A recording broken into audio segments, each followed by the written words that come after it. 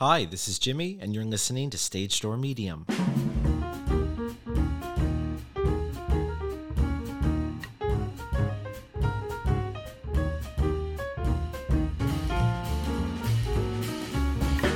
You're listening to Season 1, Episode 4, Out of the Blue, with Broadway legend Julia Murney.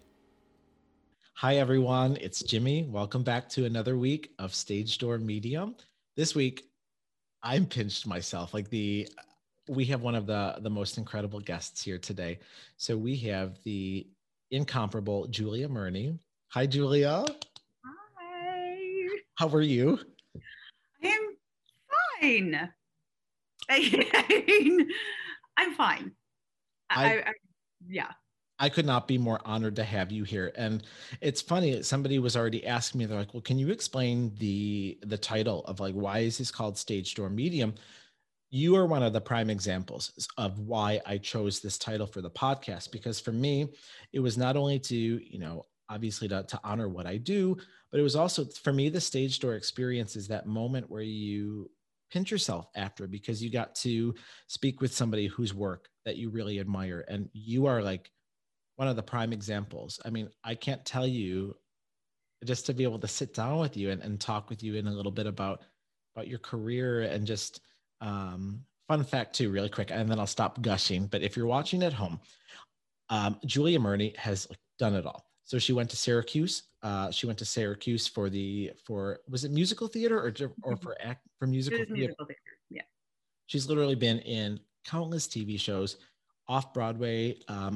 This show is branded up here. She was the original Queenie in the Wild Party. She was in Elphaba on the national tour, and then she eventually transferred to Broadway. You made your off-Broadway debut in Lennon.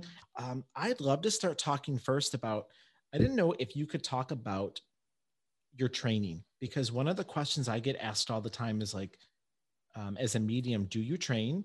Did you train? And because I think the misconception is that you're just born with it and you don't have to train, which is, I'll talk in a little bit, but that could not be farther from the truth. So if you're good with it, I would love to have you share, your training, and even when you're in a show and already established your name, as Julia Murney, what type of upkeep do you do? Well, it's interesting to me that you asked that, because I feel like it's very similar in that, you correct me if I'm wrong, I don't know, for I'm not necessarily a medium, but I think there is some sort of gift that you were born with. And then it's a matter of whether you can get yourself around the right people who can figure out how to help you manage it and hone it and then utilize it. And it's actually, if that is the case, which is what I'm guessing, not dissimilar to someone who's an actor or a singer or a dancer. Yes, there are some people who from a very young age, I was not a show kid when I was little. I didn't do shows. But there are people who are just came tap dancing out of the womb, and there was never any question. But I ended up, I grew up in New York City, and I went to, how do I tell this shortly? I can't. So I grew up in New York, and for 4th and 5th grade, we moved to Los Angeles. And then we came back in 6th grade. So when we came back, some of the kids I'd gone to elementary school were at the junior high that I was going to. And so I sort of, in a very sheep way, they were all going to do choir. So I was like, okay, me too. Simply because they were the 5 people I knew. Yeah. And Miss Morris, Josephine Morris, in room 137 at IS 44 in Manhattan, she changed my life, because because it wasn't just me. It wasn't like she saw something in me necessarily, but she saw something in all of us. She was that kind of, she was strict, she was funny, she was all of the things. And that's where I started singing. And so she was the one who sort of honed it in me. And then she knew there's a high school here in the city that's called LaGuardia. It's the Fame School. It seems silly, but that's what it's based on. And that's where I went to high school. But she was awesome because she kind of knew a great trick for us for our auditions, and the auditions now might be completely different. Understand, I went to high school in 1852, but when I went to high school, so you audition, I was a voice major there, and you audition. And so she made us all learn songs from this book called 24 Italian Songs and Arias, because most of the kids just sing a pop song or maybe a theater song. I don't know. But if you walk it, and you have to sing all that stuff at the high school. So if you walk in already singing it, it was such a check mark. None of us had any. We weren't opera singers. We weren't anything. And these these were songs. You know what I mean? They were just in another language, but they were songs. They were not like, now I'm going to sing at the Met kind of a thing. But because of her, it was her, and which led me to that high school. And it is that sort of similar thing. So I went to that high school, and then I went for 2 summers, my freshman and sophomore summers of high school. I went to a theater camp in upstate New York called Stage Door Manor. You went there? I did. We really quick. My best friend and I watched the documentary on it, and the one part, how cold! Oh my gosh! Please, I hope you know what I'm talking about. The part where, do you remember the one girl that was like, "When I get home, Daddy says I get headshots," and do you remember the parents that were like, oh my God, these were like not parents of the year. They're like, frankly, when so-and-so mentioned their daughter, they're like that she wanted to come to this camp, we were a little surprised because, let's admit it, she doesn't have any talent. And I'm like, oh, and I'm like, this girl's gonna watch this. Like, your parents literally just said she has no talent. And I do not remember that, but maybe because I just blocked it out. Yeah, keep going. I'm like, and I wasn't like, again, I went because my parents forced me to go to a camp. Because they were like, you can't hang out in the city. You have to go to camp this summer. And I did not want to go to camp, but I had already started singing. So they got like brochures and stuff from every arts-minded camp in the Northeast, and put them all in a hat and picked one and forced me to go there. And I didn't know, and squat against squat. And you get up to that camp, and that camp, I think this is still the case to this day, a lot of those kids are, even back then, were spit and shine and had managers and had headshots and fancy cars that their parents drove. And I did not have any of that. Yeah. But when I got to camp, against much protestation on my end, like very like, I hate you, slam. I was there for the first 3, there are 3-week sessions. Yes. Per summer. And I was there for the first 3 weeks, and I don't know, like a week in or something, I went into this is how long ago this was, the phone room, where you had to wait in line when it was phone time to then call, collect, or use your parents' like AT&T card. Yep. Begging to stay for another 3 weeks. Because it was just like, oh, I love it here. I want to be here. And the teachers there, specifically one person who's no longer with us, if he comes to say hello during this, please tell him I love him. And I said, hi.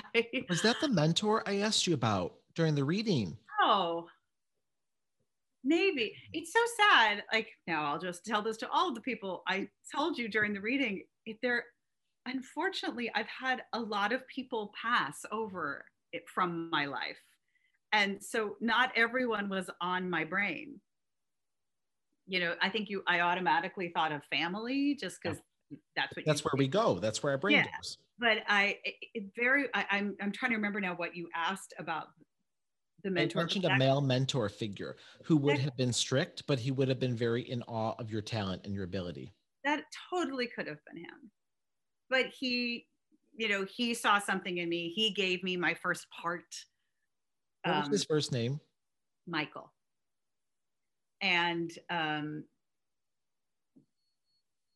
so, yeah. And then I graduated from high school, and I went to Syracuse, and that was my formal training. Yeah. Did you Yeah. find that being at Stage Door, and when you talked about so many of the kids already coming with polish, and you were like, I didn't necessarily feel like I had that.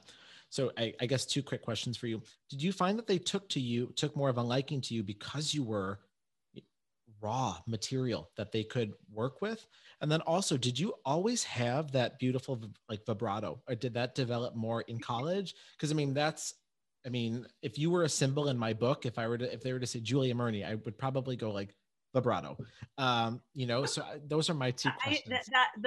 I will say, working backwards, the vibrato is not something that I like honed. It's just there. It is, and it's taken me a long time to actually come to peace with it, because in the same way I have straight hair and I always wish I had curly hair, like you always want what you don't have. And I wanted to be able to sing a different way. And I had a few people um, in education, what's the word I'm looking for, positions of education, like sort of try and wring it out of me. And that was tricky because it was just what my voice was doing. So instead of embracing it, and finally, like one day, not one day, but like eventually I started to look for and embrace things like, well, Betty Buckley's done okay. Mm-hmm. Carolee Carmela is still nailing it. Like, and they have vibrato. Like I always hate on American Idol when they're like, it's a little musical theater. I know. And it's not the fact that they say that, it's the way that they say it. And it's just like, wow, they didn't kill your cat. What? Like, it's one thing to say your voice seems to lend itself to a more but they don't say it like that. They say it with such derision. It was like when they made the dig about the royal family. Remember the boy taking ballet? And she got that very same vibe of, it wasn't that you were equating it to ballet. It was like there was some derision about why wouldn't a boy. I get it. I understand. It's nonsense. But so yeah, the vibrato is just sort of there. And I have to work very hard, actually, because it is part of my voice that's kind of not entirely in my control, to work on keeping it in my control. And the first question was, like I don't know if they took to me or not. Because truly, I think because I was so raw, I kind of morphed into that kind of performing in a bit, in terms of like, there's a big cabaret that all the kids want to be in, like a cabaret show. And that cabaret is very this. And I definitely did that. Yeah. I mean, when I portrayed Anita in West Side Story, that should never have happened. I did not do that. I always liked the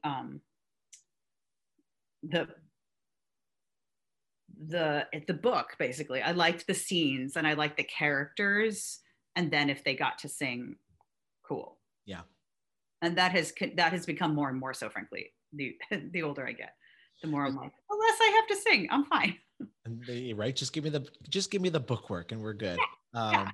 The same kind of goes for me, because you hear of so many mediums that talk about, I feel like I feel like the exception to the rule, because so many mediums are like, I've been able to see spirit, since I was 2 years old, and they came to me and they told me this and this. I don't have those experiences. So in a way, I'm grateful for it. That's not my story. And, I feel like so many times when you see the TV shows, they're giving you these examples of how they had it as a kid. I had inklings of it, very much like you said. I think we're born with natural ability, whether that be playing the piano or being a great athlete. And I would always seem to know when things were going to happen. I didn't know. I wasn't exactly sure why I was getting that information. I just thought it was coincidental. But how did you get from that to a mentor or to Lily Dale or whatever? Yeah. So which is funny. So if you're watching at home, when I read Julia, she had mentioned that she had been to this little town of Lilydale, which is where I trained. So that was a neat, I was read at Lilydale in high school. And I remember the medium who read me, she was so cool. And she was like, are you on medication right now for something? And I'm like, yeah. I was like, I'm on a small dose and antidepressant for anxiety. And she took the words right out of my mouth. I was about to say, but it doesn't feel right. And she was like, that's correct. She was like, you do know that you're gifted and that you're supposed to do this. And at this point, I thought she was wonderful. She was so legit. But I also didn't know if this was like the Disney gift shop that I was being ushered through. They're like, well, if you have ability, then like join our like $4,000 class. And which it wasn't, but I was a little skeptical. And she had two different mediums told me twice, you're supposed to be doing this. They're like, we have a symbol for what it means to be a medium, and that's you. So I kind of laughed it off, but then I was like, eh. So little by little, I think when I arrived back at Lilydale to train, it was very much like, I'm just coming as like raw materials, like teach me. And The first time you went to Lilydale, did you just go with friends because that's what people do? yeah, I just went with my And mom. that's why I went to Lilydale. I just went because it's a curiosity. It is, yeah. I mean, there's documentaries on it, there's books on it. It's fascinating. So I went there very much. And it's funny now being on the other end of it. And it's interesting. Yes, having a podcast, it sounds like there's an entertainment, but doing the readings for me, no, like there's no entertainment value.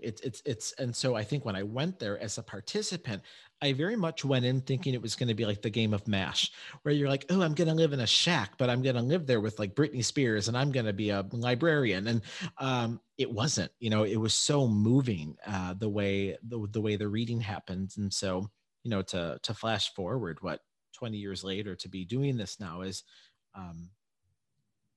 I could not have imagined, at the time, but I could pinch myself. But I do think they have a very similar track, even though they're very different things, Very because similar. they're I don't know about myself because that's weird. I can't, but I look at other people that I know or admire. And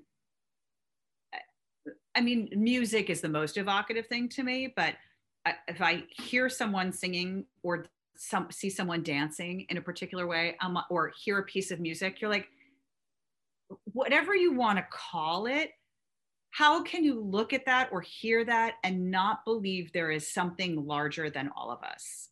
Yeah. That is being funneled through this dancer, this violinist, this singer, whatever, this artist. I call it the transcendence factor is what I call it. And it's funny. I mean, not to gush about you, but I remember when I lived at home with my parents, I had no clue what the Wild Party was, and I bought the album at Media Play, which was, I don't know if that was a nationwide franchise, but it was like FYE. And I remember I just thought the artwork was cool, and I was like, oh, like to me, to this day, that album was something of like a transcendent experience, because I knew, mind you, this was before YouTube, this was before bootlegs. I mean, there are bootlegs of it out there, but I didn't know of it at the time. Yeah. And what was so exciting was that, like, I remember that album transported me because I knew nothing about the show. I just knew the music. And I remember, and I would fill in the gaps. Like, I would listen to your album, like, and your songs, and try to figure out what's going on here and here. And like, especially at the end, when you don't know who gets shot if you're just listening to the album of the Wild Party. And so that was very much one of those moments for me I will never forget hearing your voice for the first time. Like, I remember all the hairs went up on my arm, and I just like because it was, your voice is just, it's singular, and I mean, not to put you on the spot in a weird way, but I mean, it's just one of those moments that's branded. And I just listened to the Wild Party again after I read you, because I haven't listened to it in some time now. And it's like when you hear the overture of Phantom, you know what I mean? All the hairs stand up, like it did it again. And it was just That's nice. Yeah, it was cool. So yeah. Can I ask you too, because so once I guess really, once you're out of college and then you start booking these big shows, what's the type of upkeep that you do? Like, are you kind of like, I'm out of the woodwork, like I can kind of monitor myself? Do you still have voice coach? Like, how does that work for you? It is, I think, something that is a very specific thing, to a very individual thing. What I do or don't do, I think, is just what I do or don't do. It's not this is what everybody does. I know people who, when they are starring in Broadway shows, still have voice lessons once a week. uh, I'm not one of those people, or I have not up to now been one of those people. I reserve the right to for that to be the next thing, because it might be. Um, uh, I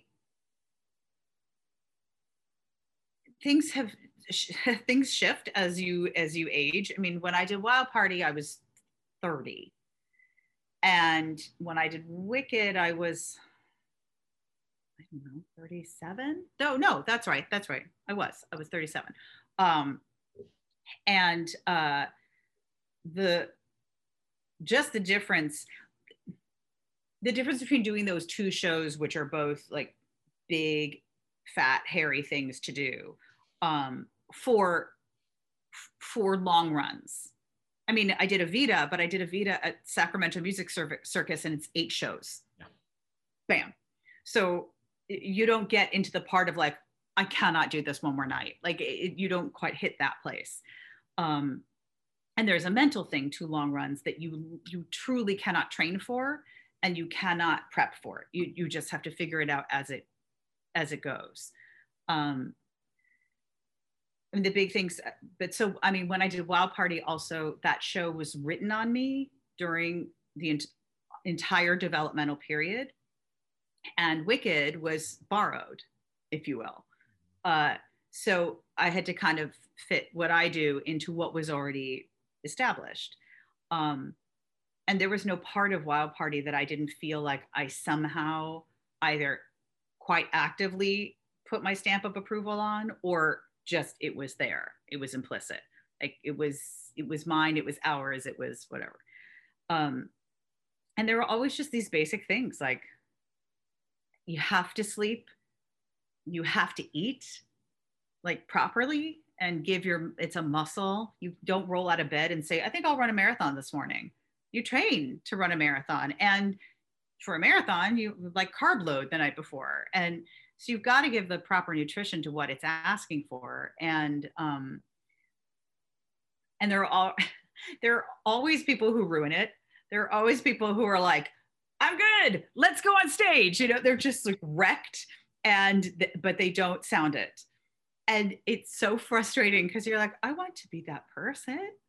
I want to just go out and doing Wicked's the longest run I've done anything. And I just basically, it was about being at the theater or being on my couch.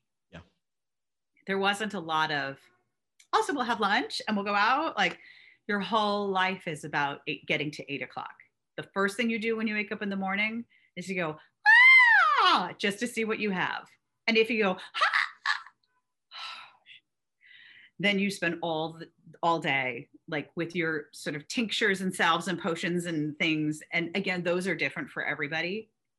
Like some people gargle with like crazy cayenne pepper and apple cider vinegar, and that works great for them. And some people are like, that's just disgusting, and I don't like it. And so it's so many things. And then I think the artists who are the most what's the word I'm looking for? Like disciplined, because it's built in, are dancers. Because I mean, I did a few years ago, I did this thing called the 24-hour musicals. They also do the 24-hour plays. Oh, yeah. Where literally like it's a bunch of people, and on the, I don't know, the Sunday night, somehow, I don't remember how it all happens, but like you get put into casts and the writers see who their casts are, and people bring in props, just random props. And like people pick a prop and they write it about like this cup. They're like, okay, purple cup. And you come in, and they write it overnight, and the actors come in the morning and learn it and stage it and perform it off book that night for an audience. Yeah. You will lose a year off your life. But when I did it, BB Newirth was in the one that I did. And we got in the morning, and we had to get there at like early. It was probably 9 or 9:30 a.m. because it's a full day of whatever. And we're just standing there at one point, and I saw her do something that made me say, BB, have you already done a bar today? Have you done a ballet bar today already? And she's like, makes me feel good. I was like, oh my God, I barely got here. But she is a beast of dance, and that is the thing that centers her. It's the thing that, I mean, I always stretch, but like for her, like for dancers, it's that thing. It's like, it's the thing that just, and I don't think that ever goes away. I don't like warm up every day, but I warm up certainly when I am going to sing, but I'll also warm up if I'm like teaching for a long day, or for some reason I'm going to be talking a lot. I'll warm up. Yeah, for me, I know when you talked about not being able to drink or something like that, and when you talked about you have to have food in your, like, so a couple things that, like, if I cannot eat before a reading. So for example, I am it's 20 to 6 at night. I have not eaten yet today because I had a reading at 3:00, and I know that if I were to try to eat, like, unless I'm eating something really small, it's bad, because what will happen is, for me, so much of what I do as a medium is I use my body just like a performer to, like, every fiber of my being. So if I all of a sudden, just earlier, somebody started tickling my hip, and then I'm like, oh, this person broke their hip, and they're like, yeah. So if my body is digesting food, there's a real temptation for me as the medium to go, oh, who had stomach problems? Who had digestive issues? No one. My food is digesting. Or I'm like, who has acid reflux? I do right now because I just ate something. Well, and interestingly, I find, and again, I think this is different for everybody, I don't tend to eat right prior to going on stage, but I have to eat in enough time.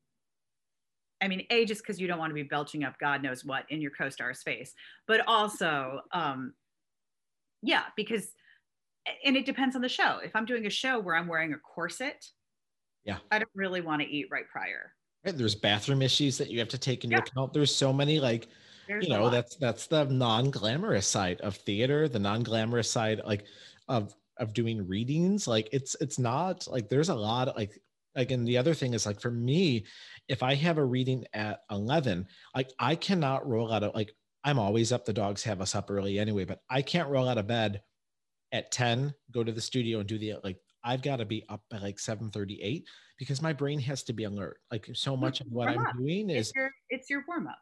Yeah, it's my warm up, and then the training doesn't really stop. Like, I always say, like, it's like going to the gym every day. And for me to train, I mean, my training, my coaches, they're readings, and if I feel like, I will feel rusty if I haven't been doing a readings for a while, or if I take a little bit of time off just to focus on other creative outlets, it's getting back into the saddle. And I mean, I think about this, I wasn't in a show, but for everyone who was in a Broadway show when everything shut down, like, whenever they open things back up, it's going to take a minute. Yeah. They can't just be like, cool, okay, let's go. Like, everyone's going to have to go back into rehearsal, for not just the actors, but for stage managers, for tech, for all of it. And because we've just been, like, in weird dormancy. I'm sure there are people who have kept singing or kept moving or in whatever. I have not felt like singing until quite recently. Like, it's just all felt very strange and weird. Yeah. But it's you again, you don't roll out of bed in the morning and say, I think I'll run a marathon today. Yeah, same. So yeah, that's I love talking with you. You're so cool. A couple other things that I'd love to talk to you about, because I find it so interesting. So a couple fun things. If you're at home and you want to YouTube some cool videos of Julia, one of my favorites to watch is your performance of People. And what I'm so grateful for is that, because I know at this point, like, it was interesting. Like, I've read it before in an interview where people were calling you, like, the Queen of Broadway, but it's interesting. Like, they were calling you that like 5 years before you made your debut in Lennon. So one of the things that sticks out to me so much, I was watching it today before I hopped on the call with you, is I love that whoever did the pro shot of the Funny Girl benefit for the Actors Fund, they kept the clip going after you left. And I think one of the most powerful things for me that, like, makes my hair stand on end is, like, the amount of the applause that's happening after you leave that stage must have been, because I mean, can I ask, was that like one of the other than the Wild Party, was that like the next big introduction of Julia Murney to the mainstream? Well, I mean, I guess it just depends. So yes, I mean, I had done one big other actors fund benefit, but it wasn't an all-star madness. I mean, there were a bunch of people that you absolutely know in it, but it was for the, what was it called? Like the Catastrophic Care Foundation or something. Anyway, um, and they gave me this. I sang "How Lucky Can You Get," which is this Kander and Ebb number, and I had dancing boys, and the orchestra was on stage with me, and it was so like, ooh, what's this? This is fun. Oh, I've watched it like 50,000 Oh, times. you've seen it, okay. So then, I mean, I don't know if you've seen the rest of that concert. I mean, Oh, Kristen Chenoweth does "Glitter and Be Gay." I mean, it's ridiculous that yeah. there is like just a lot of talent going on. But Funny Girl was, yeah, the one because they had come up with this concept of we're going to have a different Fanny Brice in every scene. And I actually wasn't originally in it. And, but they had not assigned everything. They just sort of had their corral of ladies and then they were figuring things out. And, and they started to assign them. And then I don't remember why the other song was still available, but Audra McDonald was filming something at the time in like maybe Philadelphia, not in New York.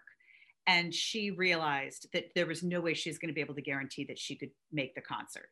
So she dropped very kind of close. I'm going to say like 2 weeks out or something. And so I got called. Maybe it was more than that. I don't. Seth Rudetsky would know. So I was brought over to Seth's apartment to sing through of the two songs that were still up for grabs. One was People and the other one was Don't Rain on My Parade. So like the biggies, they held off. And I remember my first thought was, oh God, People is so cheeseball. Oh, I don't know if I know how to pull that off. And then Peter Flynn, who directed it, who's remarkable, handed me the scene because that song in my brain, I didn't really know the show. I'd certainly seen the movie, but I didn't know it back and forth. Yeah. And I'd never seen the show live. And that song in my brain had become like the song in the elevator. You know, it's like it had crossed so far over into this sort of lounge lizard place in my brain. And Peter showed me the scene that is woven in the beginning and inside of it.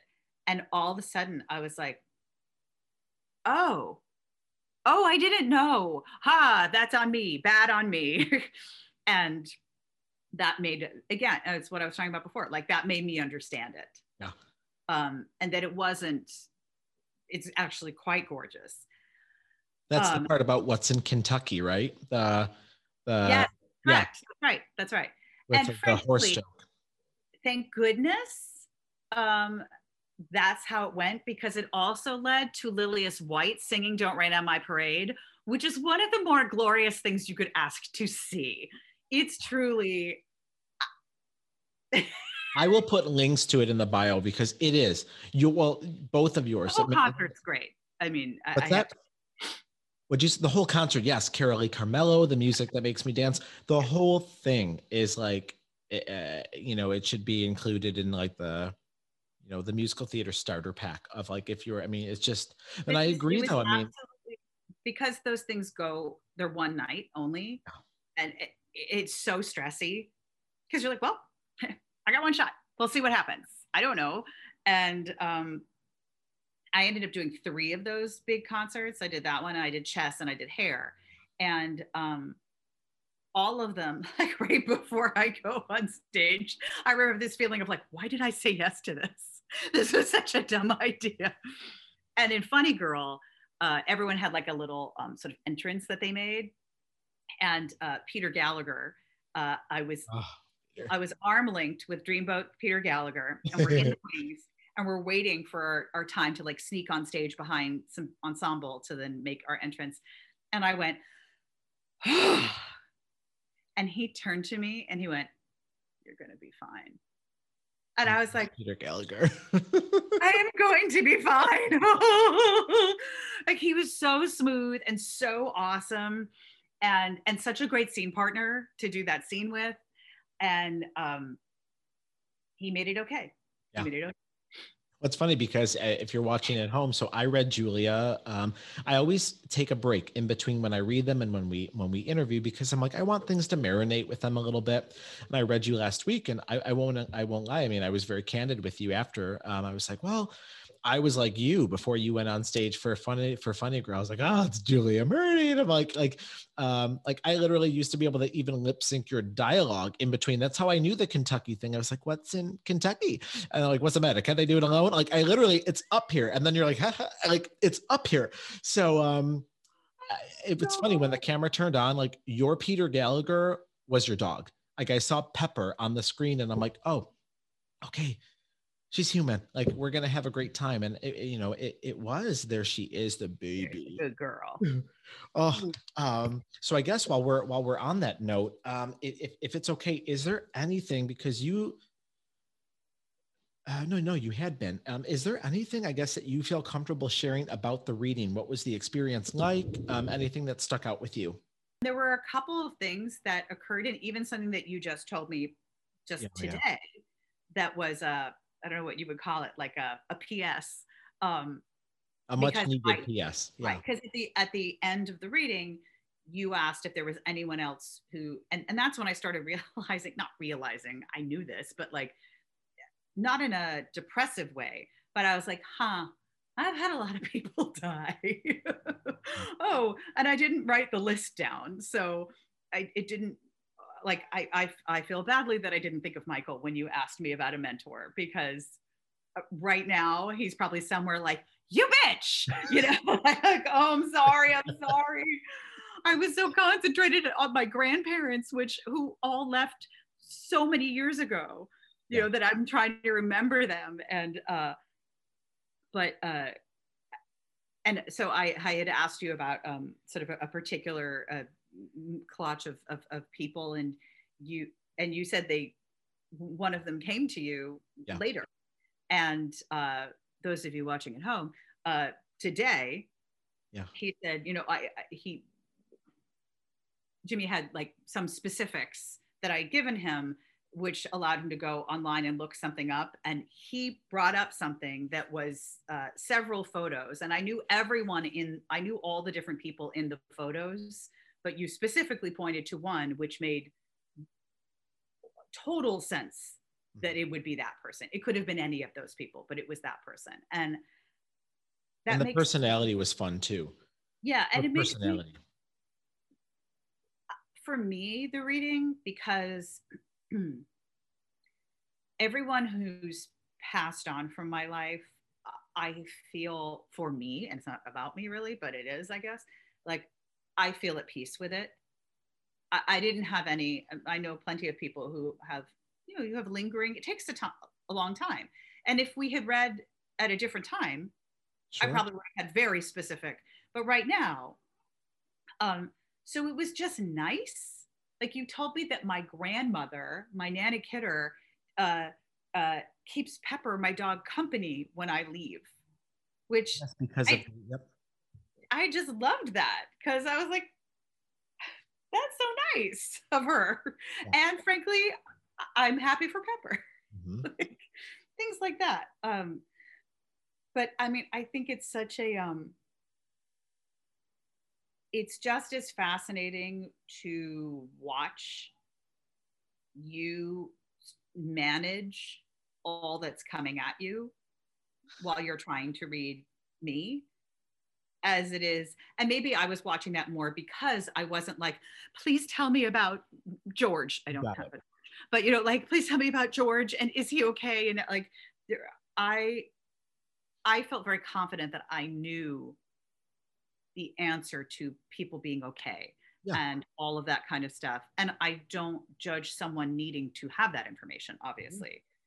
Yeah, because I can't, I mean, that is, I always say, I have never run into a spirit on the other side that said, I'm not okay. It's never. And I've never had anyone go, hey, it's hot where I am. Like, so so sometimes people are like, well, I feel that that must come from, to a certain degree, from people who have had loved ones go away from some sort of illness or something, where their last mm, uh, memories and acknowledgments of them is of them in pain or drugged up, so they're not in pain or whatever. And I would imagine, to a degree, but I feel like it's also probably a projection of, Our are guilt. they okay? Because I'm not okay. Yes. And I'm not That's saying really that, what they're yeah, saying. but I mean, it happens so many times where like, if I see heads hitting when a spirit comes through, that's always my symbol for the two of you must have fought pretty badly before they passed away. So now I know that you're carrying guilt, you're carrying pain with you. They're never going to say, good, let them keep it with them. It's always going to be, please release that, because it's not healthy. And I, like you said, I always say, if the greatest read comes from the greatest need. So there are going to be some people, like you might know of somebody who went to a medium that was like, oh my God, it was the best thing in the world. They brought through this person, and they validated X, Y, and Z. Most likely at that point in their life, they needed it 100%. And then you might have somebody that's like very open to it, open to the experience like you were, but it almost just feels like a nice warm hug. You're like, okay, these were things that I knew, the medium validated, but it wasn't anything that like, you know, it wasn't anything that was like, I have to know this in order to how to power forward. So Right. No, it was more just like a, oh, that person can, oh, how nice. yeah. That's nice.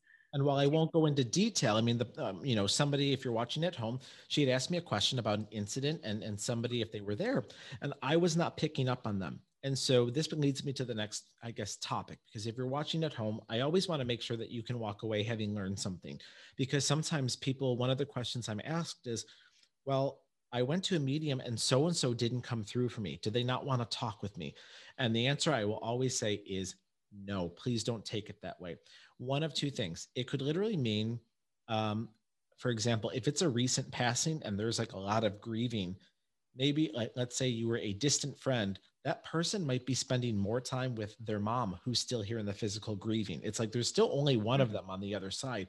So they're investing their energy everywhere. So it could be that you just miss them. It also could be, sometimes a medium will say, if I see the out to lunch sign or like room service, cleaning, you got it. That's my sign for they're either, it was either such a recent passing that they're still doing something as what we call life review, which, is a whole nother day where they have to sit back and watch their life through the eyes of everyone else that they've impacted and cared for. Or it means that they have chosen to come back, incarnate again, to start learning more lessons, because, as lovely as the other side is, there's no challenges over there. We're not we're good. We're at peace. So if we really want to start to check off more of the things that we didn't accomplish when we were here, we will choose to come back again. So that's why sometimes you'll have a medium that will say, did you last, like, and it's happened to me before. And it was, I remember crying during the reading. And I'm like, did you stop getting signs from your grandfather about 5 years ago? And she was like, yes. And I'm like, how old is your child? And she's like, 5. And so sometimes you will have people that will come back within the family. Not always, but I rambled, but you go ahead. I'm sorry. And I'll come. No, I was just going to say, is veering off. Like, do you think that personality travels beyond, like, people who are like, who cannot sit still, people who like always need to have something to do? I'm going to clean my house today. I'm going to blah, blah, blah. People who are like, and if they get to wherever, and because you just use the phrase, there are no challenges. Yeah. If there's something like, is that where haunting comes from? Great question. So it's interesting. Our personality goes with us, but it's only as good as, it's only useful when the medium's trying to read it. So great question. If somebody was, for example, a busybody, like recently somebody came through during a reading and they were like inspecting every part of my office with like a glove, checking for dirt, so I was like, were they like that on the, when they were here? And they're like, oh God, they were like super OCD. And they were like, they would have flourished during COVID because they were so hygienic to begin with. So that doesn't mean that they're cleaning on the other side all the time. They, the personality quirks are something that for the most part we do shed when we kind of go back on the other side. However, the medium is going to pick up on it, because I remember when I first started reading, sometimes I would see people dragging their feet. And when I first started getting that, I went, oh, they don't want to talk to me. And I was reading the symbol wrong. I was younger. That symbol just means that when we were here, we might have been devout Roman Catholic, or which, I was raised Roman Catholic, or we might have been a devout this faith or this faith, and we didn't want to communicate with a medium. But on the other side, we are now. So I know that's what that symbol means. But there were definitely times where I've misread it. And like when I read you, I think my brain was so fried because we chatted for a while. So when I got home, I showered. And when I was driving home in the car, that person that we spoke about was like, why didn't you get me? Why didn't you bring me through? And they were like sassing me. And so, as we spoke about, she's been coming through the entire week going, can you please make sure that you bring this up? Because I felt like there were other people that very much needed to find closure and peace from this. And so I did my homework today, because, that's after you do the reading. Sure, if you want to look up an event that happened or something, because that's also my way of checking my radar. Like, did I read this right? Did I understand it? And I pulled up the photo, and sure enough, there were like 40 something people in that photo. And I was like, is this like, to get that one person out of 40 is highly unlikely, statistically. And she kept going, that's me. And she was kind of pissed that her face was like buried underneath the other ones, but that's it's a joke, so, well, look, I don't want to take up too much of your time, but I do have a couple fun questions for you. That's the other cool thing that I have to share with you if you're watching at home, because this is it's too good. And it's nothing personal, I promise. But I remember when I read you, I brought up something about renovation, because when you're watching, so as a medium, remember, most of the time, I only have like a half hour to 45 minutes with the client that I'm reading. So spirit, my general term for whoever wants to speak that are highest and best, they're going to speak to us in many different ways. So one of my strengths, I would like to think, is because I'm so well versed in pop culture, they can show me a quick snippet of a movie. They'll show me a character from a TV show, and that in a way instantly downloads all I need to know about the person. So if you're watching at home, I had this clairaudient moment where clear hearing, and I heard this clear as day. I have it on the soundboard, so get ready. Tear down that bitch of a bearing wall and put a window where it ought to be. So if you're like, what is that at home? You're maybe too young. Then how dare you? And how dare you? Mommy dearest. So Joan Crawford in the film is complaining that she wants a wall knocked down. Then they showed me your kitchen. And I had asked, I was like, are you having something renovated? And you're like, no. And I'm like, did you? And then we had talked about that. So I think it was just so like, I'm like, what a gift this was to be given Faye Dunaway as Joan Crawford in a reading with Julia Murney. It was like gay icon upon icon upon icon. It sort of scans on so many levels. It was like the spiritual version of like Divas Live, except it was like deceased diva, which is anyway, so that's kind of how it works. If you're watching at home and you're like, well, how do they get things? That's just one little baby example of how we read. And now it's time for some last minute questions. If you were a ghost and you were stuck in a theater for all of eternity and you could only watch the same show nightly, what musical would you pick? Dreamgirls. Dreamgirls. I had pegged you as a gypsy girl personally. I've done gypsy. I know you have. I did gypsy at summer camp, which is inappropriate. And I played Mazeppa, which is really inappropriate. And then I played Mama Rose 2 years ago, I guess. Something like that. At the Cape, right?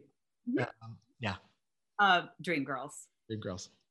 If you could go back, time travel, and originate a role that has now earned an actress a lot of accolades, what show would it be? What part?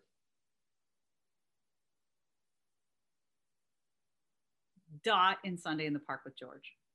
Good choice.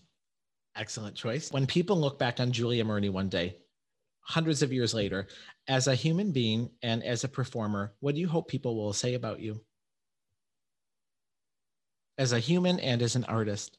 I would say I actually hope that it's the same thing. I hope that I'm thought of as someone who was generous with, as a human, with their time, with their friendship, with their advice, with their sort of entertainment.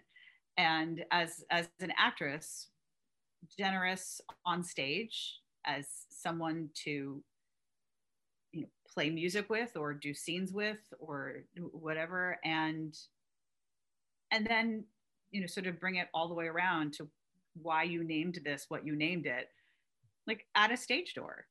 Yeah. Stage dooring wasn't a thing for me when I was a kid. I never did that. And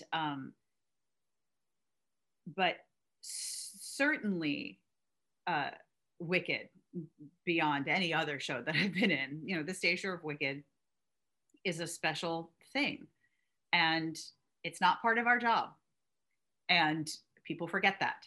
Yes, they do. And sometimes at home, it is not part of their job. They do it for it. We are exhausted, and but I felt such a great responsibility, not because I thought people wanted to meet me, but because people wanted to meet the green girl they just watched for 2.5 hours plus.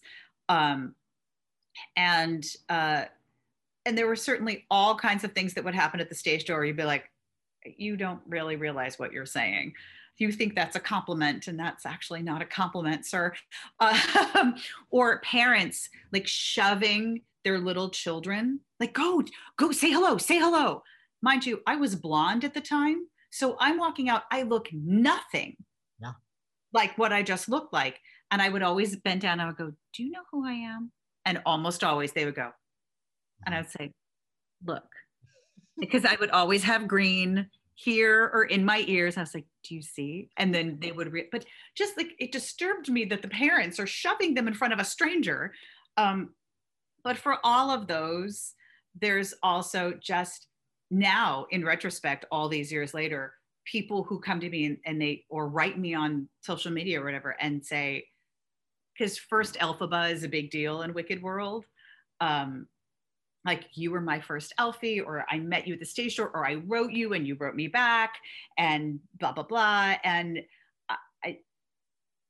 it makes me feel such a state of satisfaction that I gave someone a memory I didn't necessarily know I was doing. And I will share, I guess, that story really quick. So, and it's funny, I mentioned it to a friend, and you did the exact same for him. I guess he mailed you a photo of the two of you meeting, and you know, you had signed it and sent him back a kind note. And so this idea of you talking about, you know, generosity. So at home, if you're watching, you know, when I thought I was hoping that I was going to catch you as Elphaba before you left, and I sent you a note because I just bought your CD at Barnes and Noble, and they're like, "Who is Julia Murney?" I was like,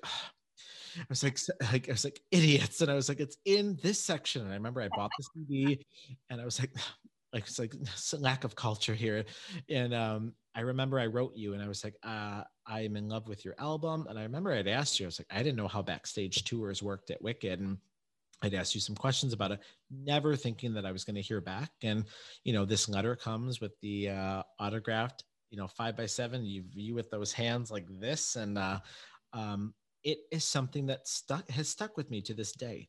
And I will never, it was like when I met Patti LuPone when I was in high school, and we were doing Evita, and she came through Buffalo, and she agreed to meet with the 4 leads of our show. And Julia, she greeted every family member of hers that was in town before she greeted us. And then she went, oh, they're gone. Let's sit. And she stayed with us for like 45 minutes. Like the theater had to like give her the boot. And it's generosity that has always stuck with me. I will never forget it. And that's, you know, and I do it in my line of work too. Like, I'm never going to go up 30 minutes. Like, that's time. I'm like, no, like, let's keep talking, you know, like it, and it's just, and so I agree. I hope. And I also hope, frankly, that the people that I've seen, I mean, I remember coming out of the stage door once at Wicked, and I was triple exhausted. And so an announcement was made where I basically said, you guys, because it happened to be a very crowded stage door that night. I was like, here's what we're going to do. I'm going to come down the line. I'm going to sign everything. I can't stop for pictures. You can take all the pictures you want, but I can't pose for pictures because I have to get home. And I saw someone out of the corner of my eye be like, and I wanted to go, you know what? There's a back door, and I could have walked out of that, but I didn't. So I would also hope that that young man is now older and now understands why. That was me trying to be as generous as I could be inside of that moment. Yeah. It doesn't mean that I can always, with anyone who comes to me, be like, let's sit down, we'll have lunch, we'll talk about your life. Like, but to whatever degree I have, I try to be generous. And I was even generous to him because I did not embarrass him in front of the entire line, which I really wanted to do. Ever remember you as one of the kindest and most generous. So I want to thank you so much for being my guest. And this was such an honor to talk with you. So it's my pleasure. Thank you. Well, you guys at home, I will put up some of my links of my favorite Julia Murney performances, her story about October, and some, the Spice Channel. And I will check IMDb because I'm convinced that you're in Halloween, but it's clearly not. So I'm going to do what I can. One of those Halloween movies. That'd be so baller, but no, not me. I will pull it up. I'll send you the clip of why I thought it was you, but yeah. Everyone at home, thank you for watching another episode of Stage Door Medium. I will see you next week. Good night. Hi, everyone. I want to thank you so much for tuning into this week's episode. I hope you enjoyed. If you want to learn more about Stage Door Medium, please feel free to give me a follow at Stage Door Medium on Instagram, stagedoormedium.com, and on YouTube, Stage Door Medium as well. I hope you're well, and we'll see you soon.